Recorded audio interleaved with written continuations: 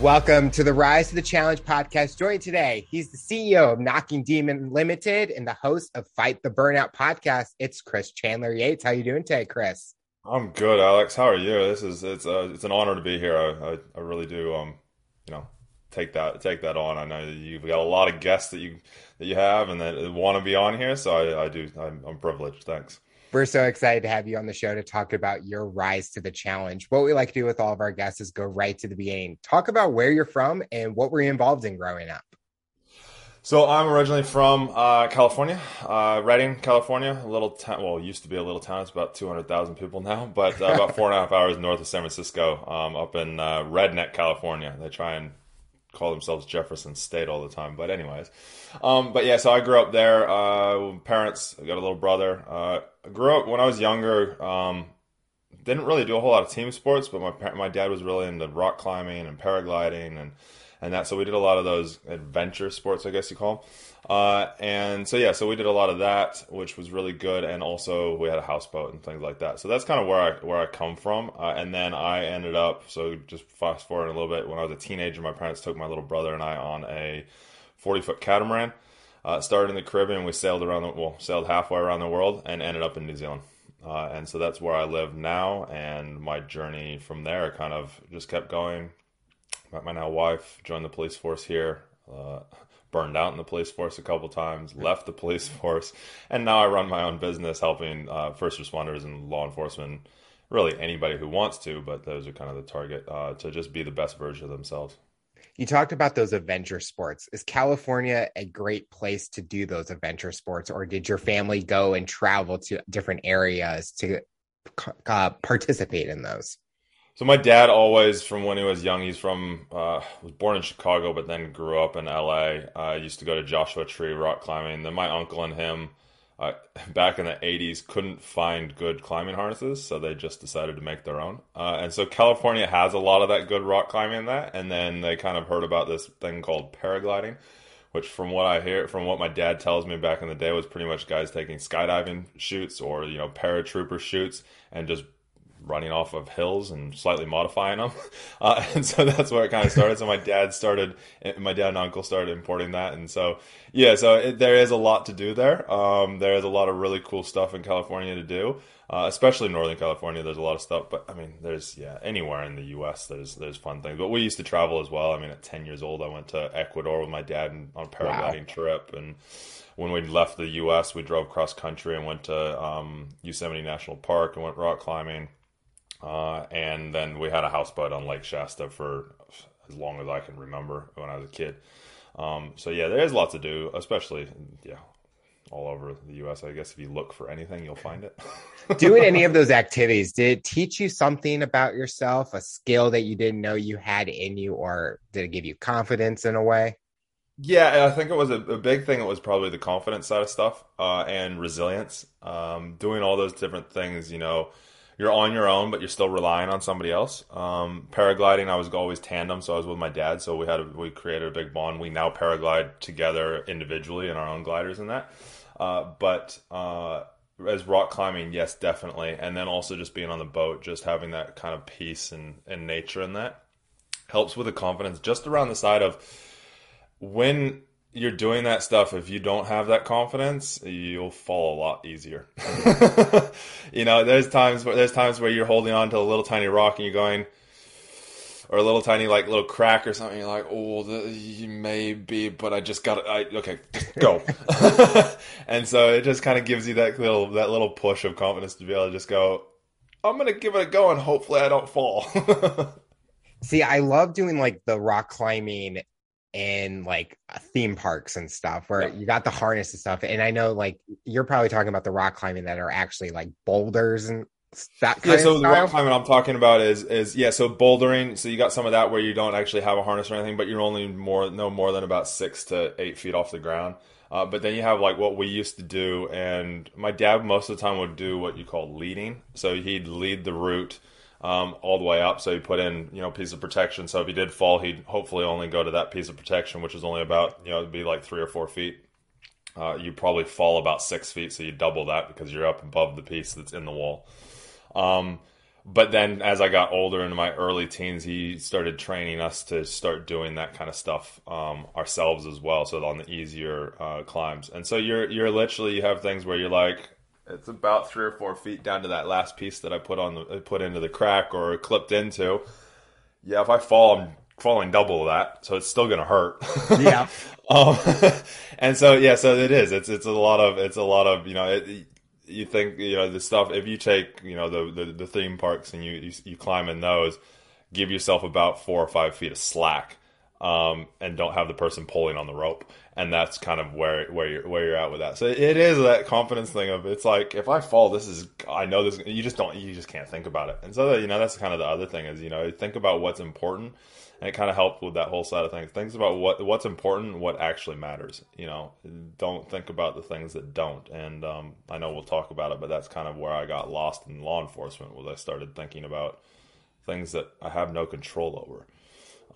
And so yeah, it's yeah. Anyways, Did your family ever say why they ended in New Zealand? Out of your journey on the catamaran, why did they stay in New Zealand? so what actually happened was we were in Tonga. So we went to Tonga. We got to Tonga very late in the season. So actually into cyclone season, and so we stayed there. Actually had a cyclone come by not far off of Tonga. And we were there filming the humpback whales, because the humpback whales come in there, and so the tourists come and they go out on the whale boats and they snorkel with the humpback whales and that. So we were there videoing those, selling the things for the people and that, and doing a lot of diving. We had dive compressor on board. We had 6 sets of dive gear. My parents are avid divers. My mom used to go around the world traveling, Wow. doing dive trips and underwater photography, and so we were there. And my mom actually got the bend scuba diving.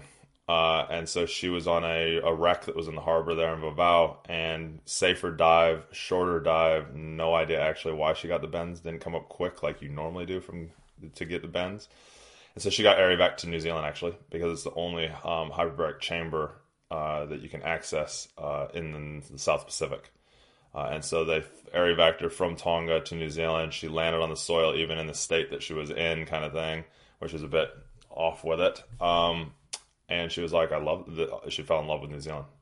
We had no plans to sail to New Zealand, because the crossing down here can be quite nasty, because you get the Southern Ocean storms come up.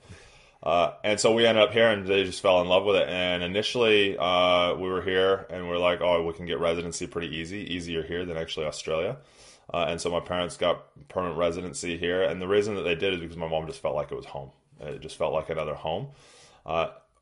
They never actually wanted to live here permanently, but my mom wanted a base. My dad gets very focused on things, and so started going, let's build an Airbnb, all this kind of different stuff. My parents aren't actually together anymore. They probably should have split up a few years earlier, but they're still friends, and there's no bad blood there. But yeah, so they ended up staying just because they fell in love with the place. It reminded them of California back in the 80s.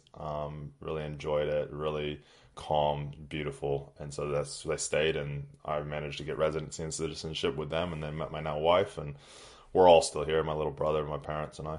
My brother is now married as well. He's about to have twins. So Oh, wow. at the time of this recording, they're only a couple months out from, I think July is when they're due to have twins. Poor him. But yeah, no, my mom's actually, at the time of this recording, my mom's actually here for the weekend, so we can go out sailing and stuff. So yeah, it's pretty cool. At So that that's why age, we stayed. at that age, you're young. It's like this is a fun adventure. And did it ever worry, like, am I leaving anything back in the United States? Or it's like I can make something new in New Zealand. Yeah, so I think so. I got here just shy of 18. So I was just finishing up high school, doing homeschooling. When I left the States, I'm actually currently writing a book about this as well, about my experience of it. It's just taking longer than I want it to. But anyways, so yeah, so and so I'm actually doing a lot of thinking on that. And when I was writing the chapter for, like, when my parents told me in that, I had no idea. Like, I was just a kid. We used to do adventurous stuff. We used to travel around. We traveled around the U.S. a lot. And so for me, it was just another adventure.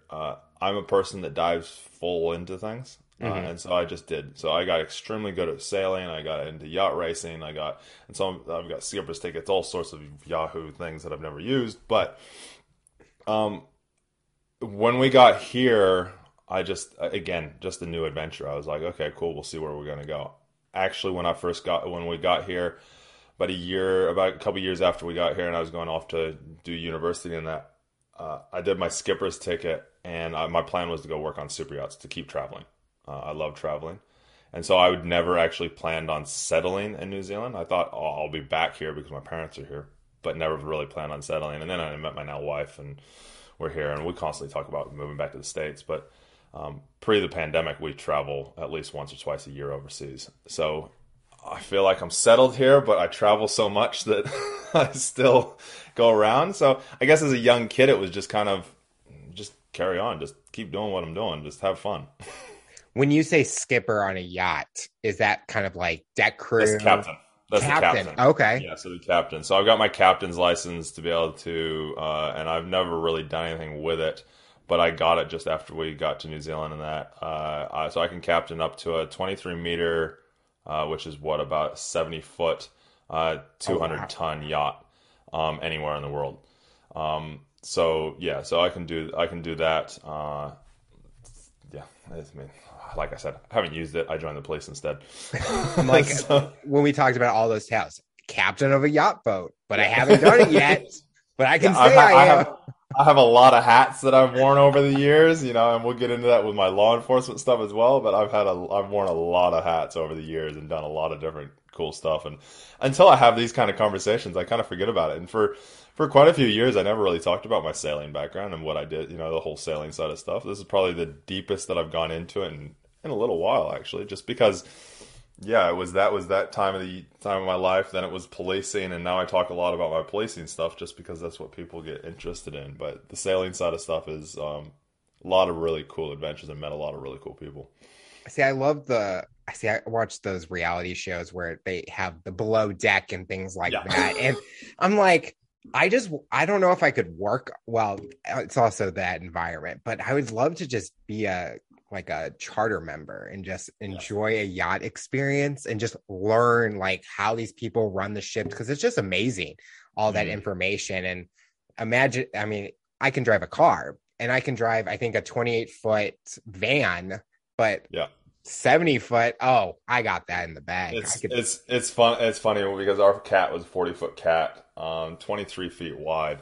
And when I first met my now wife, and I was living on the boat at the time in the city here in Auckland, and I take it out, and I just because at the time I could single hand it, and I was getting into doing single handed stuff, and that wanting to do single handed races around the world and that.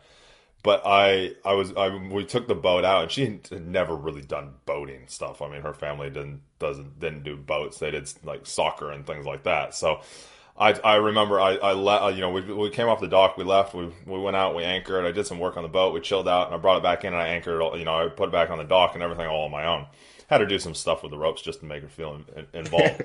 And I remember her going, "You can drive this boat better than I can drive my car." I was like, it's habit.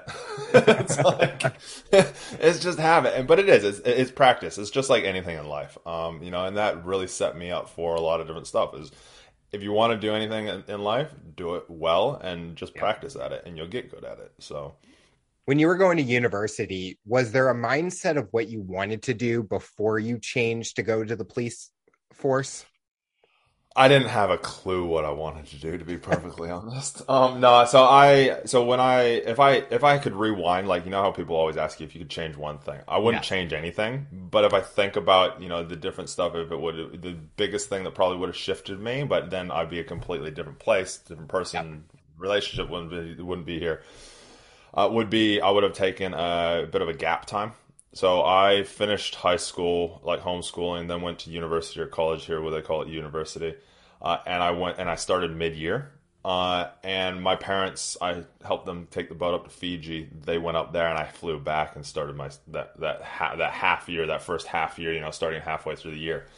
And I was at the time wanted to do naval architecture, so design yachts. And if I did things over again, if I could rewind and tell myself, something, it would be to take that gap time and go up to Fiji and enjoy not having to study and just enjoy being on the boat, because I think it would have shifted things, because I did half that semester and went, I don't like this. I'm going to go into chiropractic, which both my parents are chiropractors.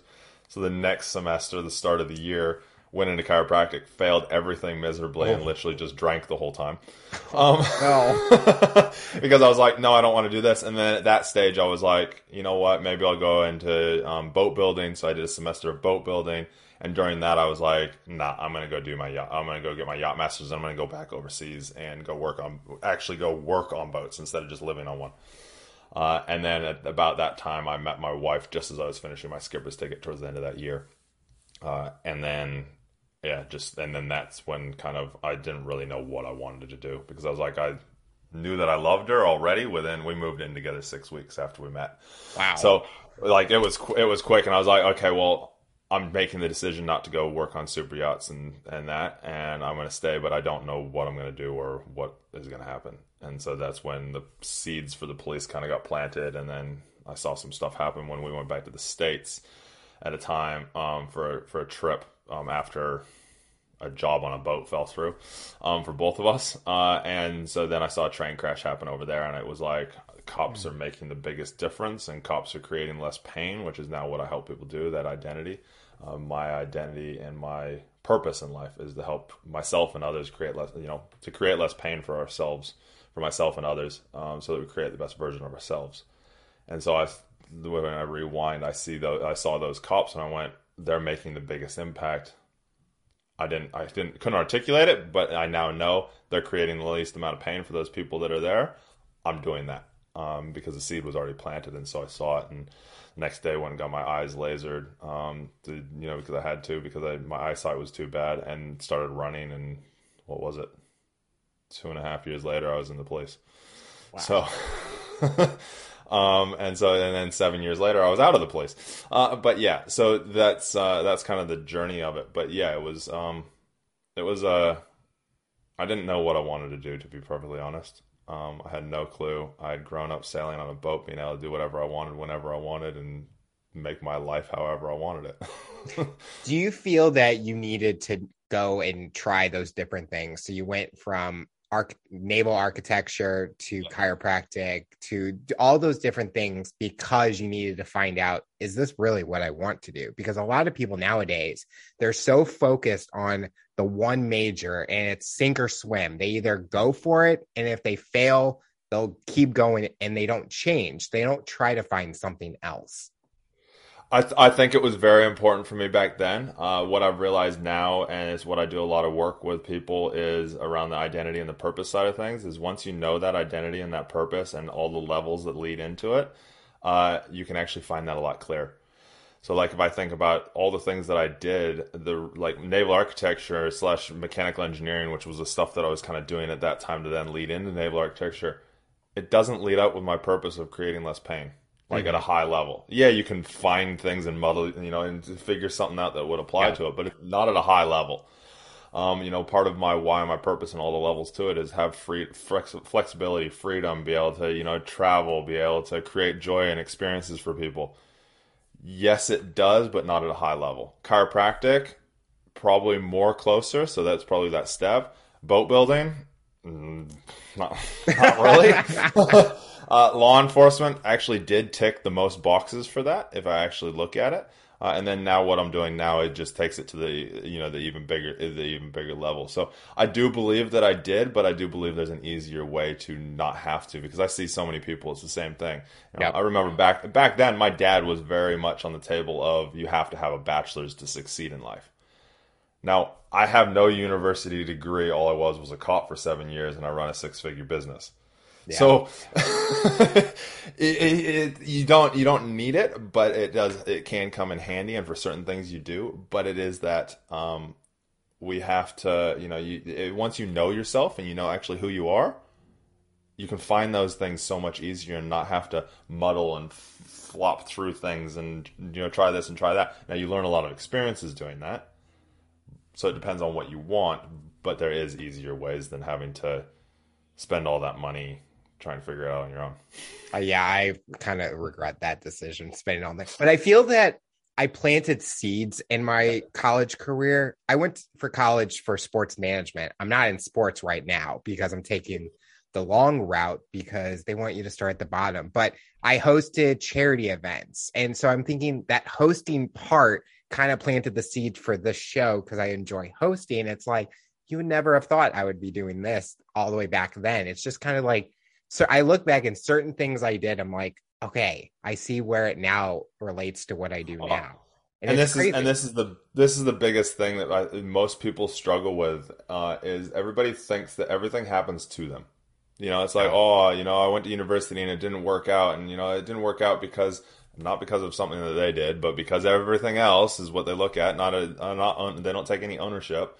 And then next thing, and so they're always in like poor me kind of, and Yep. I'm going quite deep, like quite, you know, quite hardcore, you know, that way. But they go poor me, instead of going, well, wait a second. One, what was my part? And two, it's happened for me. And what's the outcome that's come from this? I'm a very outcome driven person. So what's the outcome? You know, I'll do courses and I'll be like, shit, I just spent like $4,000 on that. What did I get out of it? And I go, okay, well, actually, I got this, and this. Oh crap. Okay, all I needed was one thing out of it. And Yep. so, you know, you take for example, you know, there's that whole thing. You know, you used to run charity events and host charity events and that, and it's like, well, now you're doing this, and I'm sure it's actually helped you in so many other ways as well. So Yep. it does every experience happens for us so that we can then grow and become a better and more advanced version of ourselves. It's just a matter of, you know, whether you want to work through that journey kind of all over the place, or whether you want to kind of work towards that faster. And that's where, you know, there's different ways of doing that. You know, going to university, that's all you're trying to do. You Yep. know, and I'm sure, I mean, doctors, I guess you could maybe figure out a way to be a doctor, but you know, you take, you know, like a business degree or something like that. You know, a lot of the times, you know, you can either muddle your way through it and try and figure it out. You can learn from somebody else that's done it already before, Yep. or you can go to university or college and get the curriculum for it, and then go out and try and figure it out on your Yep. own. When you were training for the police, what was the hardest thing about that? The mental side, which I didn't realize back then. Training for the police for me was the running. So it was actually the fitness. I was an extremely good swimmer and biker, but I'd never been a runner because when I was a kid, my right knee played up. But now I run 3 times a week in half hour, 40 minutes, and can, you know, whatever. But back then it was that, but it was more getting out of my own head during it. And this is why part of Knocking Demon Limit is helping people join the police force. And most of it's surrounded around the fitness, but actually, when you come to figure it out, it's actually around the mindset to do with the fitness, Yep. to get the most out of yourself. You know, to perform the highest is all mental. There is nothing else. You know, you can be given the perfect plan to create your business, to build your fitness, to, you know, leave the police, to, you know, be the best whatever it is you want to be. But if you don't have the mindset to actually execute, it doesn't happen. So it took me a good year to get my run down. Yet was the fastest swimmer, could swim for miles, could bike for miles, couldn't run a mile and a half in 10 minutes to save my life. Um, but once I got through some of that mindset stuff, all of a sudden it started to click, and I got to a stage where I was doing a mile and a half, 2.4 kilometers or a mile and a half in 10 minutes with a 15-kilo vest on. Wow. So, and then I'd go do another workout. And so that's the stage that I got to before I joined the police. Once I figured out the mindset tools to be able to actually harness the most productivity and the most performance out of myself. So it's what I do now with people. Talk about those first few years in the police. What's going on mentally for you? What was the challenges? What did you see and surprise yourself doing? Things like that. So at the time, like it's funny. You look back now in life, and I apply all the tools that I have, and I look back and I go, "Oh yeah, there's that." So if I do my best to remove those and go back to myself back then, and the reason I say that is because now that I'm where I'm at, it can make it sound very easy. But it was a very, to be honest, if I look back, it was a very difficult time because I joined the police. My mom said to me, "I'm worried that you're going to lose yourself. You're going to become hard and cynical, like you see those cops out there. You see them. Somebody will know somebody that somebody that you know will know somebody that's a cop that has an interaction with somebody that they're just not human. There's no emotion there. What's happened?" And so she was worried about that.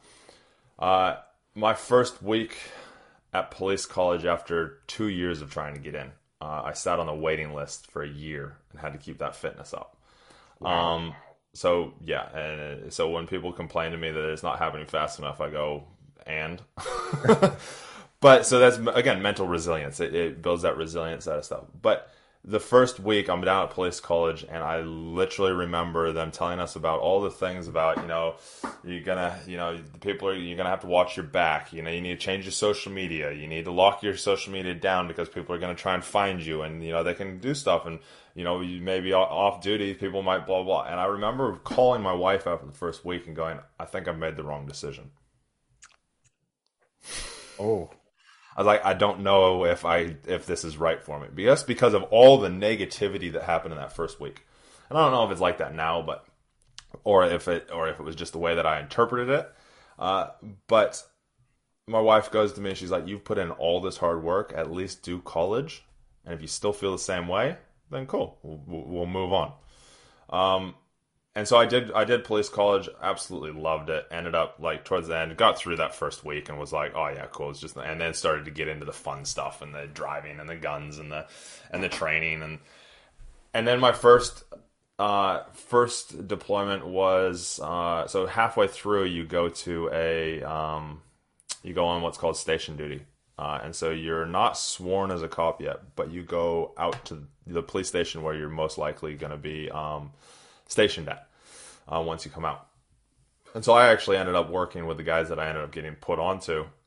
But it was the first day, second day, went to a guy who had been dead for 3 weeks.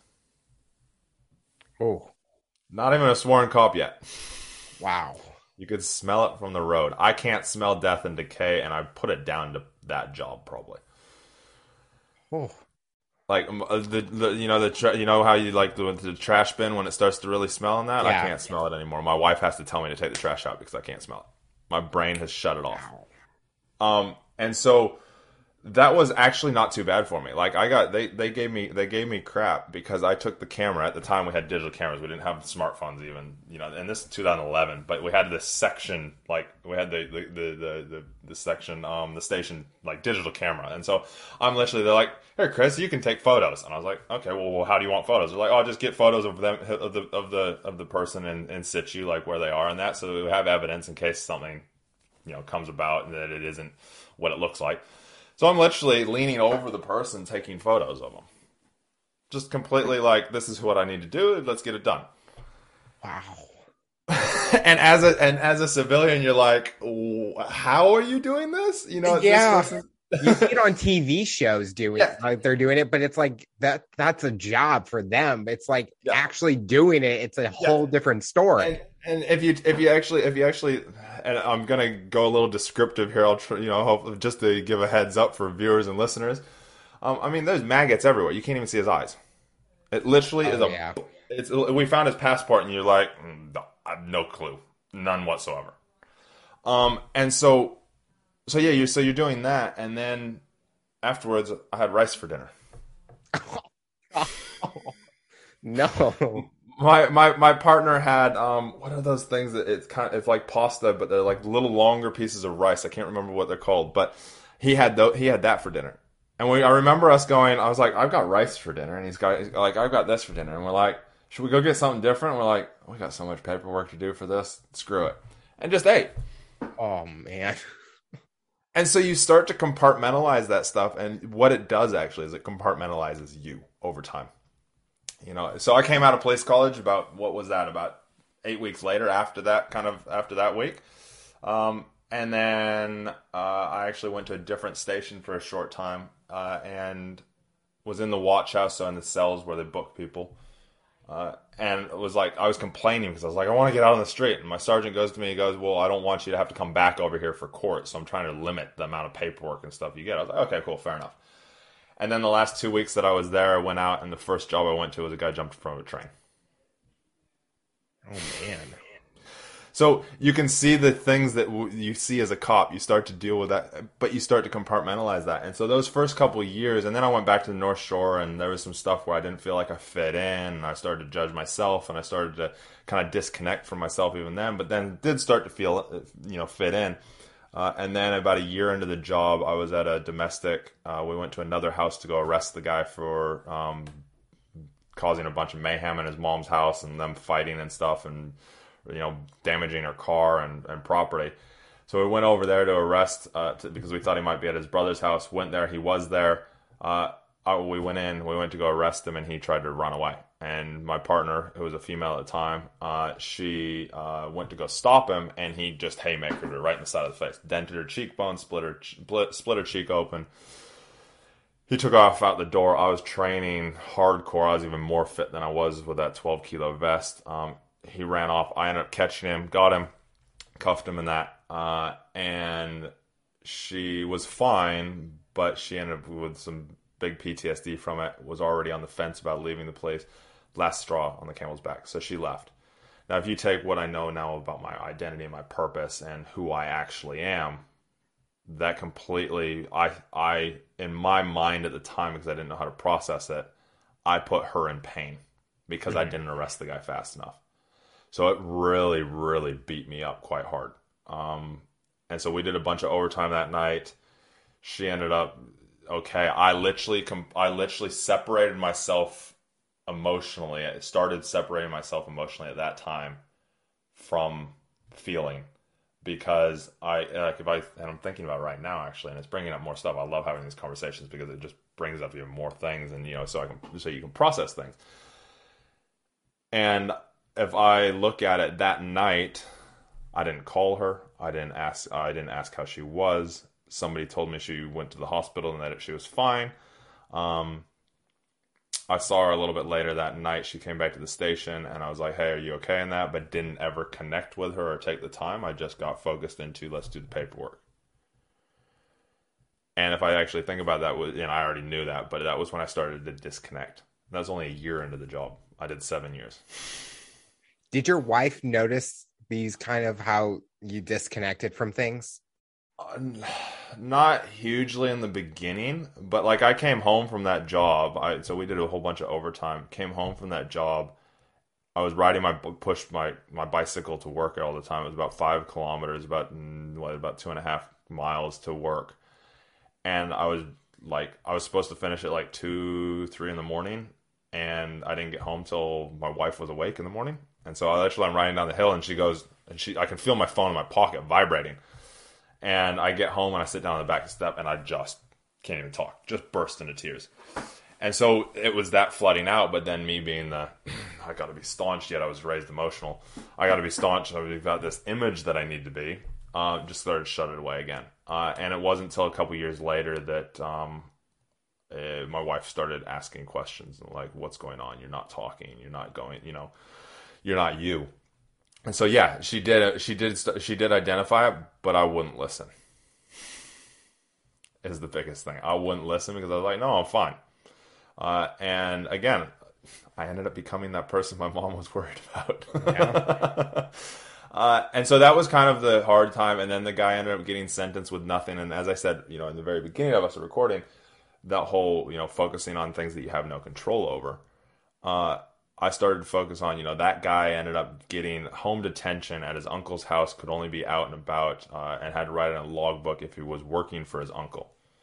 And so it might not sound like anything for, people that aren't in law enforcement, but for us in law enforcement, we're like, well, that guy can literally do whatever the hell he wants because his uncle will just sign the logbook. Yep. And so I got very angry. I got very pissed off, and I started to hunt this guy. And then he ended up breaching his bail.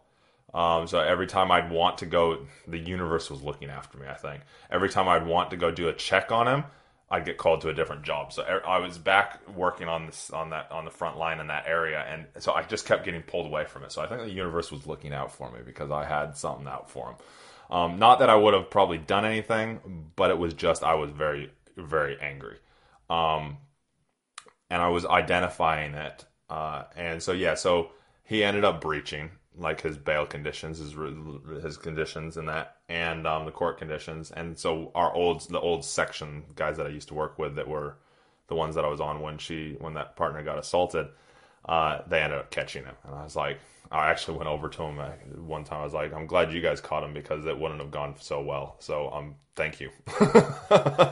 And I'm honest about this, and I never went and did anything like that, but I found myself wanting to. And so when an opportunity came up to go to VIP protection, which is it's like the Secret Service unit here, I had already gotten qualified a few years earlier, thinking about just doing different stuff. And opportunity came up for that, and I had one of the sergeants call me and say I should apply for a role that was coming up. And so I did, after talking to my sergeant at the time, and he's like, yeah, Chris, I can tell you need to get out of here for a little while. And I was like, yeah, I'm going to do something stupid that I'm going to regret, and I don't want to. But during that time, I also started seeking counseling. And so I started talking to a counselor, and this is about 3 years in to the job. Wow. And so I started seeking a counselor. I saw a counselor, and I make it sound easy, but it took me a long time, and it took me actually talking to other colleagues that turns out they've gone through stuff in that as well, to actually go down to the welfare person who I didn't know where it was, and actually talk to a counselor and get some counseling help, which they helped my wife and our relationship a little bit more than they helped my policing career. It didn't really, to be honest, help that much. It just fed into the wanting to run away at that time. So that's the first half of my career, and then it gets fun, and then it goes really bad later on. So I'll kind of stop there for a little bit and see if you have any questions about that. I know I just talked for a good 20 minutes about it all, but yeah. When you're going through the first 3 years, was it more important your relationship, or was it your job more important? My job. But yet I still cared about my relationship. But I'll also clarify in there, neither one of those should have been first. Why is that? It should have been me. It should have been me. I was not putting myself first at all. And that's the number one thing that I've learned since leaving the police and going through my very, very dark stages, is I never put myself first. Mm-hmm. And if we're not putting ourselves first, how the hell do we turn up for anyone else? Yep. And so that's the biggest thing that I will say out of all of that. You ask relationship or work. Well, really, neither one of those mattered. It should have been me. And looking after me and doing things outside the job for me and filling my tank up, because in the end, my tank ended up so empty that it was actually getting drained even more than what it had. Because I would go to work and maybe I'd put work first, and maybe I'd put my relationship first, but then I feel resentful of that because I wasn't ever filling myself up. So if I wasn't filling myself up, then I couldn't give, and I felt like everything was getting taken from me, not me giving. So yeah, that would be my comments on that one. Talk about the dark periods, the ending of your time in the police, because that's big. It's a big part of what you're doing now. So talk about that moment. So in the end, I was on diplomatic protection. I'm very good at segmenting myself. So like I can sit there and compartmentalize you, I guess you could call it more. So when I was at work, like even the first time when I was seeing counseling and that, and saw the welfare person, the first thing she asked was, are you good to be, working in that? And I was like, at the time I didn't take it personally or anything. I was like, yeah, no, I'm fine. When I'm at work, man, I'm focused. Let's just do work. And so I'm very good at focusing on things. So that's what I would do. So in the end, the last year in the police, I was doing diplomatic protection, was on the protection team for the prime minister for overseas diplomats and that. When I was at work, sweet, it was let's focus on work. I wasn't thinking about anything else. But as soon as I would take my suit off or I would put my gear on to go home, I'd fall into that darkness. And I would do, I recognize it now, but I would do stupid things on my motorcycle, which I ride to and from work, commute on, and all that. I would do stupid things on my motorcycles just to feel stuff. And so in the end, I was not feeling anything. I was blaming it on my relationship, blaming it on everybody else. It's all their problem. It's all their fault that I don't feel anything. Not even saying that I didn't feel anything, just it was everybody else's fault that I wasn't happy. And then I ended up, my wife and I were struggling. My relationship was struggling, and having parents that loved each other, but I saw a lot of fighting. Nothing as bad as I saw in the police, but I'll just clarify that. But so I was having that in my relationship, and I was like, I'm unhappy. I'm wanting to leave. The darkest time, probably when I started to recognize it a little bit, was New Year's 2015 into 2016. I went back to the States, and I was back there on holiday with my wife to see family and that. And then I stayed afterwards and went to Las Vegas with my dad and uncle and went to SHOT Show. And I remember telling myself, if somebody offers me any kind of job, I'm going. I don't care what happens with my relationship. Oh, I'm going. Like, I'm taking it, and I'll figure out the rest later on. And then I also remember driving to my best friend's house in Redding in my uncle's pickup truck in his Tacoma. And I remember going, fuck, somebody's following me. This person's turned every turn I have. These lights are following me. It's at night. I was like, oh, looks like an early 2000s Tahoe. And I literally pulled over and made the car drive past me. wow. That's how paranoid and how far dark I was. And then about, what was it? About 6 months later, I think it was around that. I probably have the timelines a little bit long. 6, maybe 8 months later, I was at a friend's house, mutual friend of my wife and I, and she had a friend there. My wife, I can't remember where my wife was. I think she was running an event or she was somewhere out of town. And I was there. Our mutual friend went off to bed with her now husband, and the other friend was there, and we were just sitting there watching TV and just chilling out. And I found myself going, okay, cool. How can I crack onto this woman and actually go further? Wow. And that shocked me because both my parents cheated on each other when my wife and I first got together. We always said if we end up in a dark place relationship wise, we need to come to each other and break it off so we don't kill our, the what we built. And we said that this was from like the very, very beginning. And I remember going, who are you, Chris? Who are you? Like, what are you doing?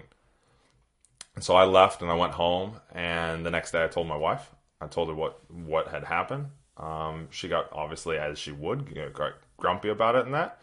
But then we kind of started working on stuff. And in that conversation, I said, I want a divorce. I'm done. I am over this. I just want to go. And because we have such a strong relationship, she was like, okay, that's fine, but just do one more session. Just do one session of counseling with us. Let's just give this another go. You owe me at least that. We've been together. By this stage, it would have been 10 years. We've been dating or together.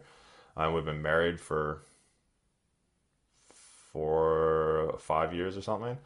And so, yeah, so we went, and luckily, thank the universe, we got an exceptionally good counselor. And we both told our bits. And the counselor goes, you guys have stuff going on. But she's like, Chris, you're burned out. You're done. Like, you just are done with everything. I was like, well, yeah, that's why I'm here. And in my head, it went, we talked a little bit more, and she's like, you have all these different things going on. And I was like, in my head, I was like, at least I don't have dementia. Mm-hmm. Memory loss, all the symptoms of burnout is memory loss, fatigue, not wanting to do anything, just literally hating everything as well. And getting sick all the time as well is another one. So I was getting all this different stuff. And first thing that popped in my head is, you don't like cops. You want one less on the road. That's why you want me to take a break.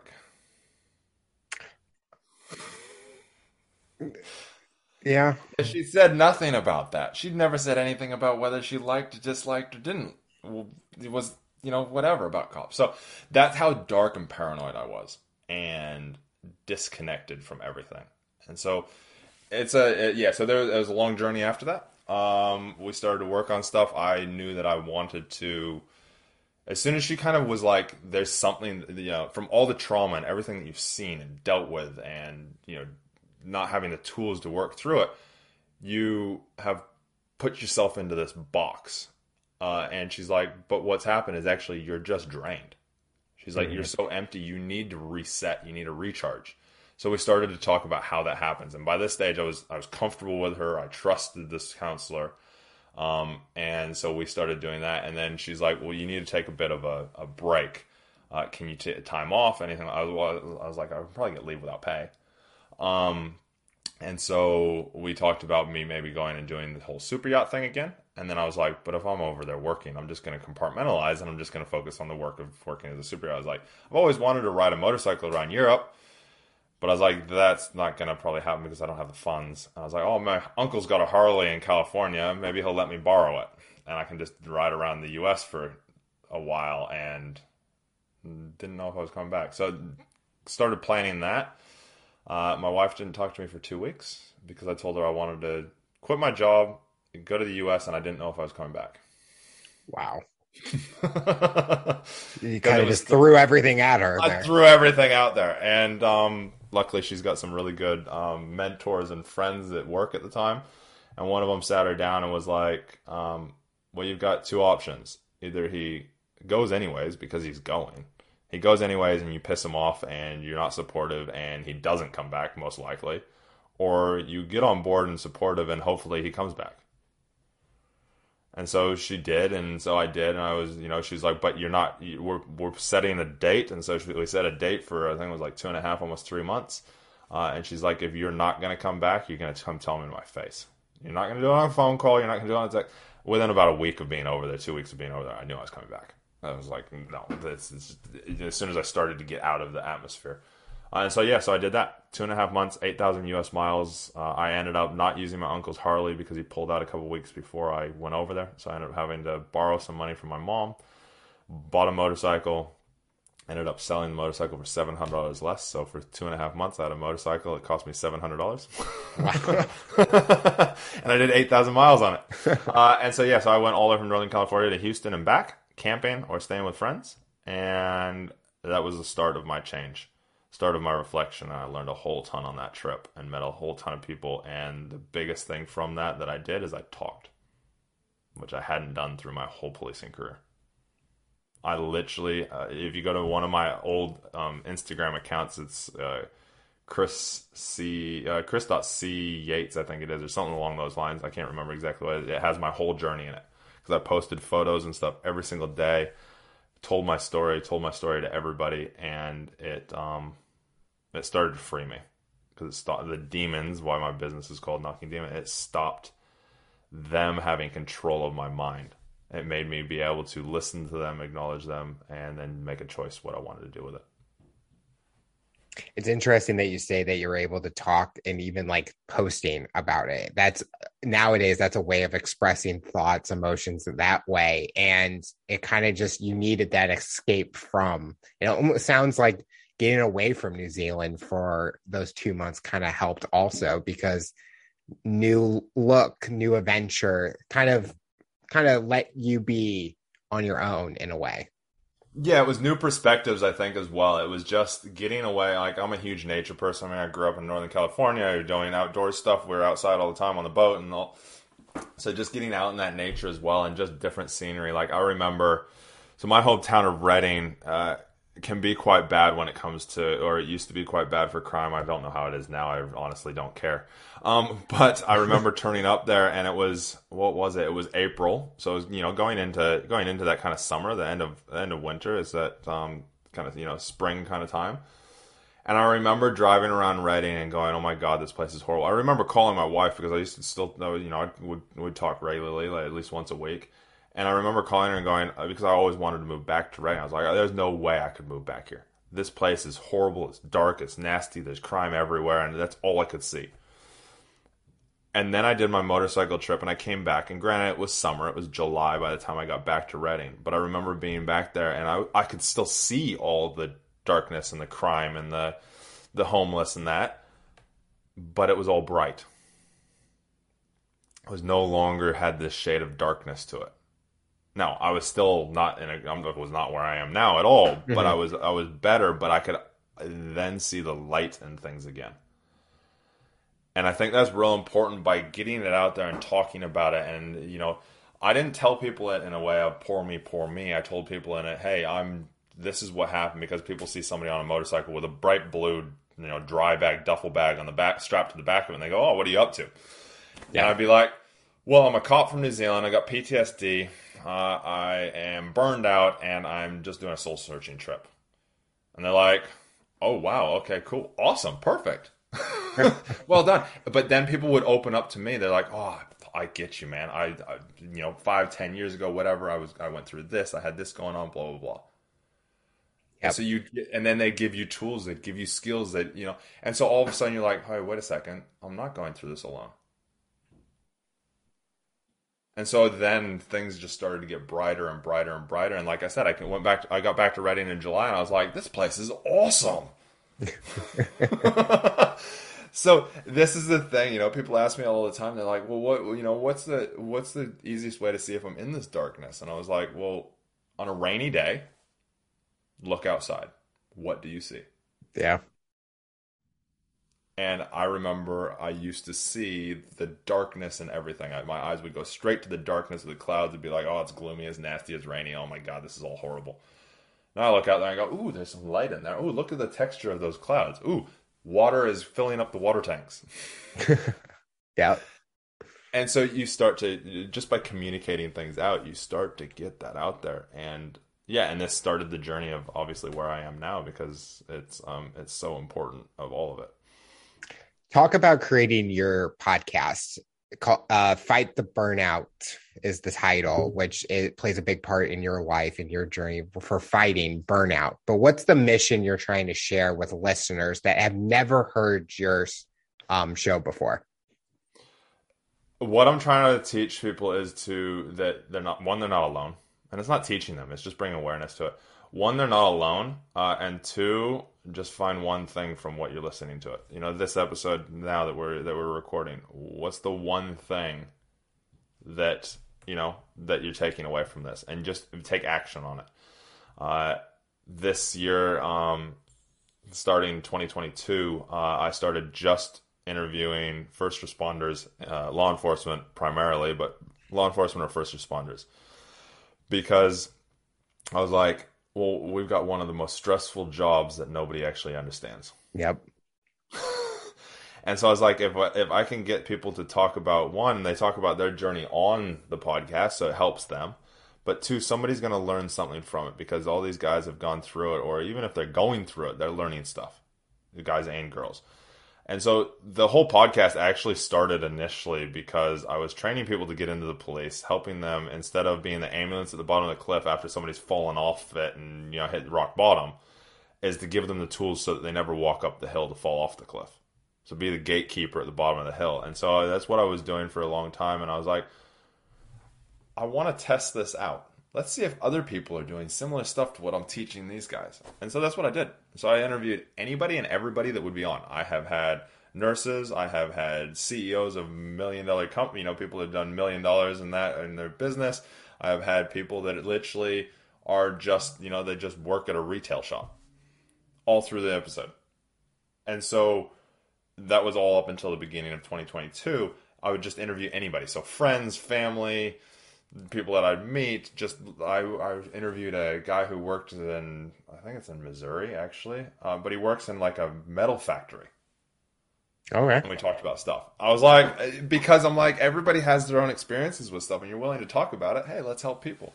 And so that's what how the podcast started, and now it's kind of just developed even more, and it's we have some deep conversations now around, especially law enforcement and that.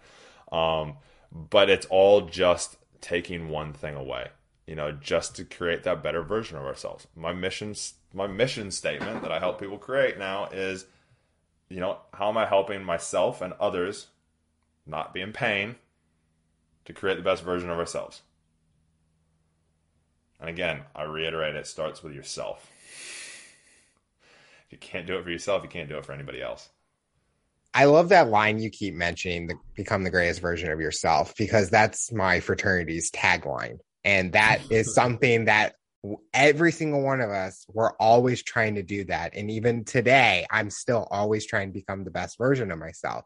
And every time you mention, I'm like, did he like look this up? Like, how does he know this tagline? But when you are saying it's like, okay, people are using it and coming from two different backgrounds. And even our shows are similar in a way because we're both sharing stories with our guests and sharing our stories that we have. But I always try to tell my listeners, and my listeners do the same thing. They always take one thing from any episode. They may not be going through the same thing, but they're able to take it and adapt it to what they're doing in their life, or try to learn something that can help them in their life. So I love that you mentioned that, because I always make that a mission. Even as a host, I always try to take one thing from my guests each interview, no matter their story. I try to learn. Yeah, no, and that's the biggest thing. I live by three things now, and it's taken me a long time, and I'm still evolving and still growing on it all.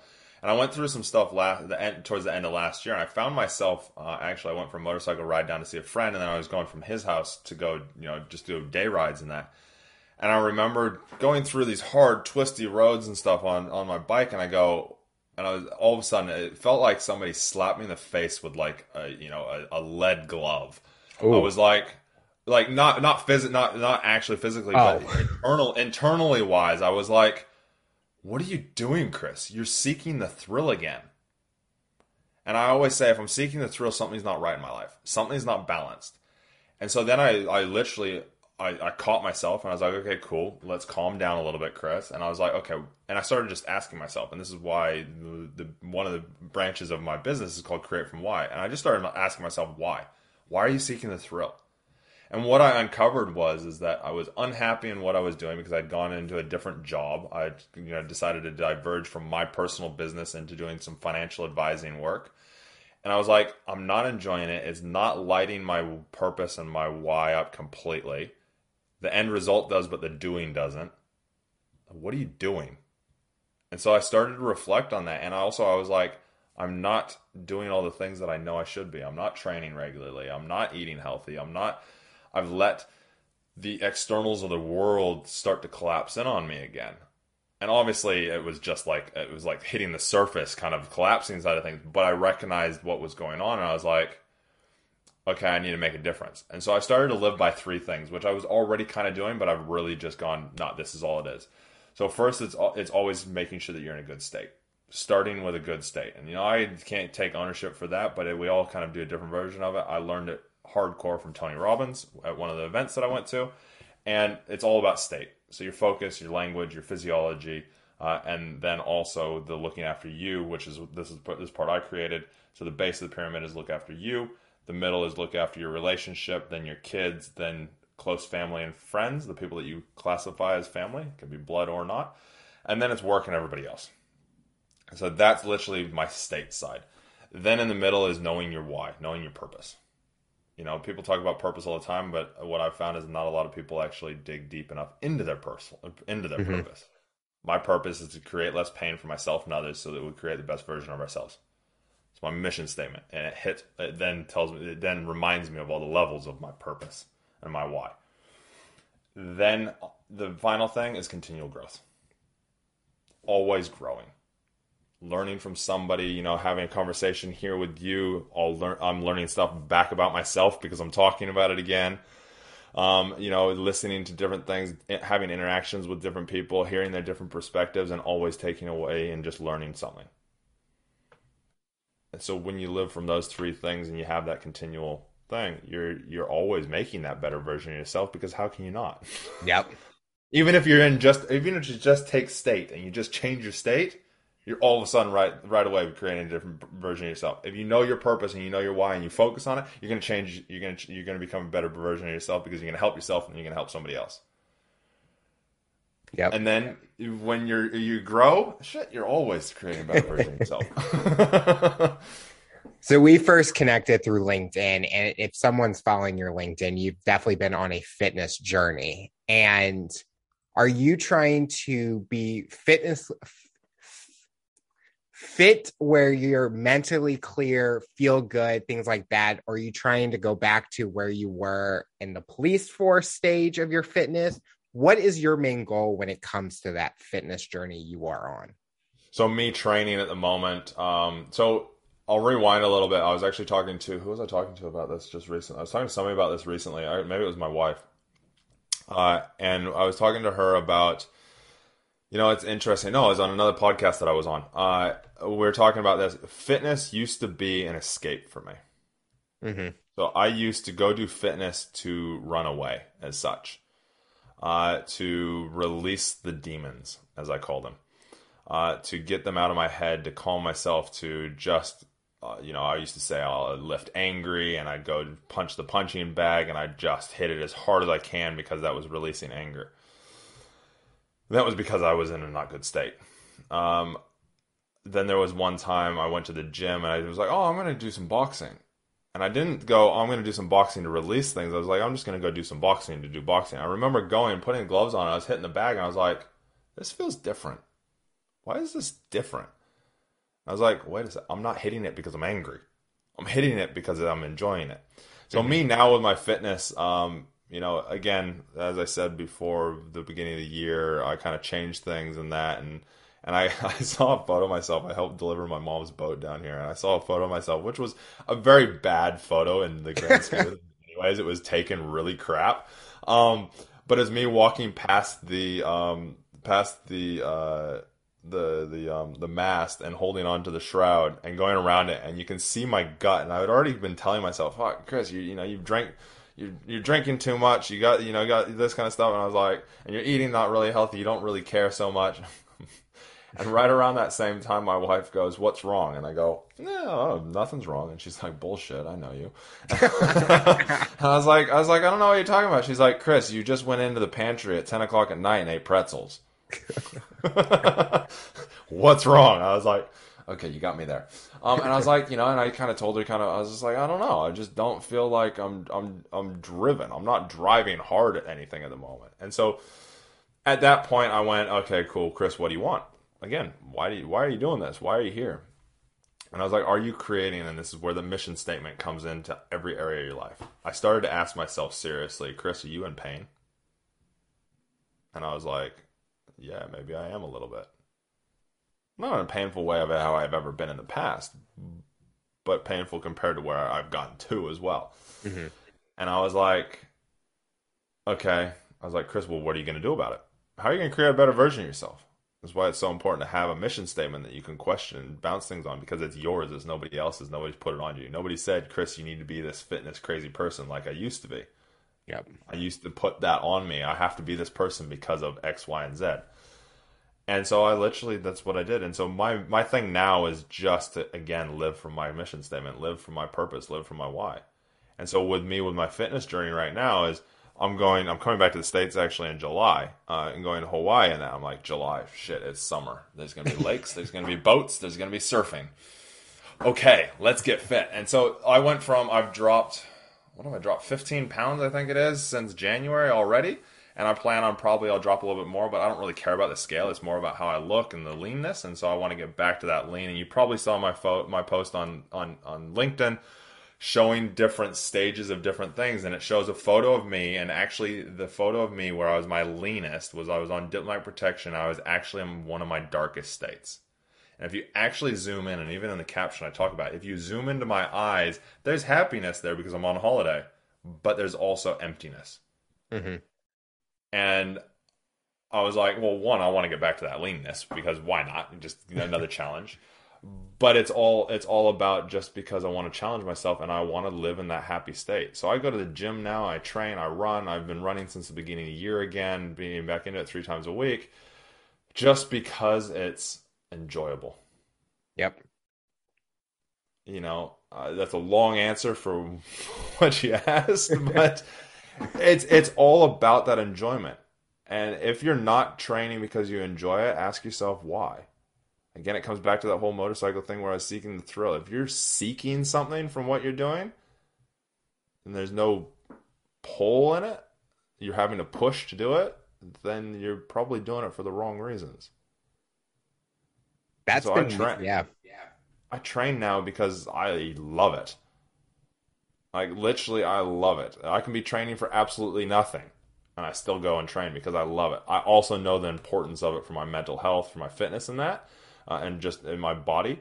But if I actually I'll rewind just for a second. Last thing I'll say on this is when I went back at the beginning of the year and I started running, I went for my first half-hour run. I think it was actually 20 minutes.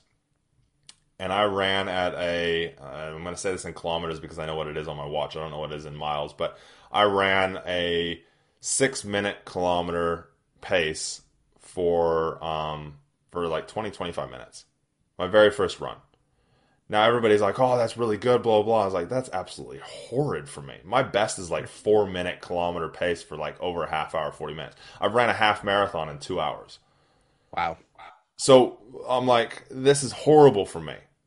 But yet, if you compare it to somebody else, it looks absolutely amazing. Mm-hmm. So really make sure that what you're doing is for you and you're only focusing on you on it. Because if you're focusing on it for somebody else or for some other reason, it's not going to keep you going. You're going to fall off of it. You're going to burn out in it. Because if it's not for you, then there's no drive or purpose behind it.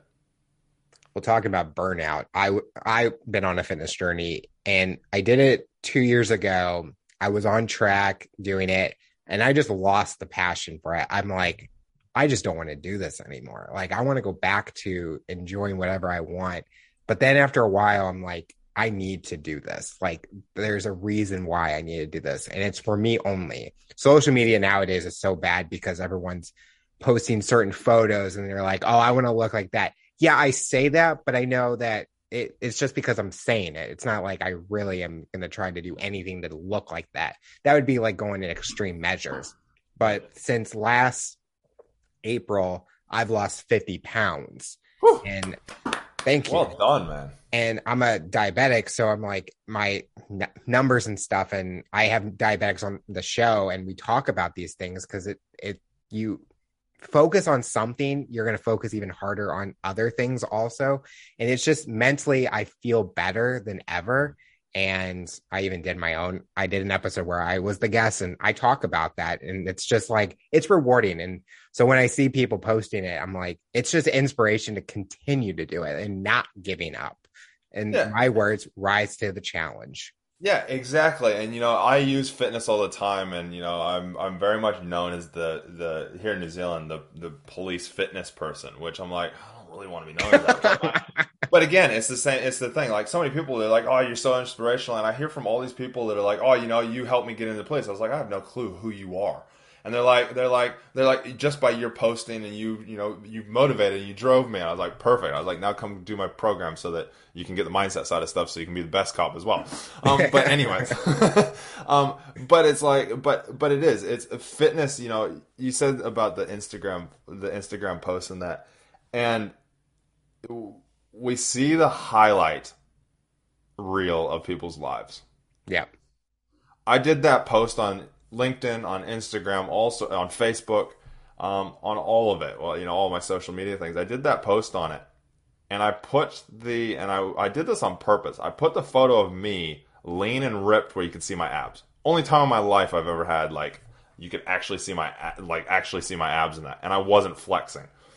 And everybody's like, "Oh, you're looking." And then I put a photo of me when I was my biggest and like my beefiest, and then I put a photo of me like my past and that as well. Like at the beginning of the year, and everybody commented on. They're like, "Oh, you're looking so good." Blah blah. I was like, "That's not me now. That's me in 2016." Mm-hmm. I'm like, "That's not me. That is who I. That's where I'm inspiring to get back to, but actually bigger because I have more muscle on me." But it's so funny how people instantly go to that. They instantly go to, "Oh, you're looking so good." When I'm like, "Oh, that's not me." Yeah, that was like months ago. that was years ago. Years ago. It was only 10 years ago for me. Yeah, it's Yeah, I only, don't. and I'm like, and then the other photo that I do, and I've posted it sometimes, is me when I actually was out of the police. I was still lifting angry and that, but I was powerlifting, and I'm just like, I'm 100, what was I, like 240 pounds, but just solid muscle, still had fat on me and that, but I'm huge, and so people will be like, oh, you're looking so good. I was like, that was me like 3 years ago. I'm like, and it's so funny because that's what people want to see. You talked about the focus side of things. Where we focus, energy flows. Yep. So if you're focused on, again, we talked about the rain clouds that we talked about before. If you're focused on the darkness and the negativity of rain, that's all you're going to see in your life. I have people go through an exercise where they close their eyes and I ask them, what do you see? I'm like, well, darkness. I'm like, well, okay, hang on just a second. I want you to close your eyes and really just let yourself sit there for a second. And what do you see? Some people will say, "Oh, I see that starriness kind of thing." I was like, "Perfect, cool. You're doing pretty well." But a lot of people will be like, "Oh, I just see darkness." I'm like, "Well, okay. Now what I want you to do is I want you to shift that a little bit. And I want you to look for some lightness and look for some brightness." And be like, "Oh, I can actually see that kind of pinkiness kind of thing because the sun's shining in through my eyelids." I was like, "There you go. Now you can see some lightness, can't you?" It's the exact same thing in life. When we Yep. look around, what do you see? What are you focused on? As law enforcement, are you focused on the fact of the things that you have no control over, or are you focused on the things that you do have control over and what your actual job is and why you're actually there in the first place? Yep. Most people can't articulate that. And that's what I help people do is create that mission statement so that they can articulate why they do everything they do. And then they can actually make conscious and well-informed decisions on whether that thing is still meets it or not. So The yeah. final question I'll ask you for someone that's listening to this interview based on your journey and experience, what tips or advice would you give them to overcome obstacles, accomplish their goals, and rise to the challenge? Focus on what you have control of. The number one thing is focus on what you have control of, because otherwise you'll burn yourself out and you have no control over it. Yep. You know, and when you focus on what you have control over, then you're going to create outcomes. And when you create outcomes, you're going to feel successful. And when you feel successful, you'll feel happy. So it's a very surface level thing. There's obviously things that help create that so that you continually look at it. But that would be my thing is just look for, focus on what you have control of.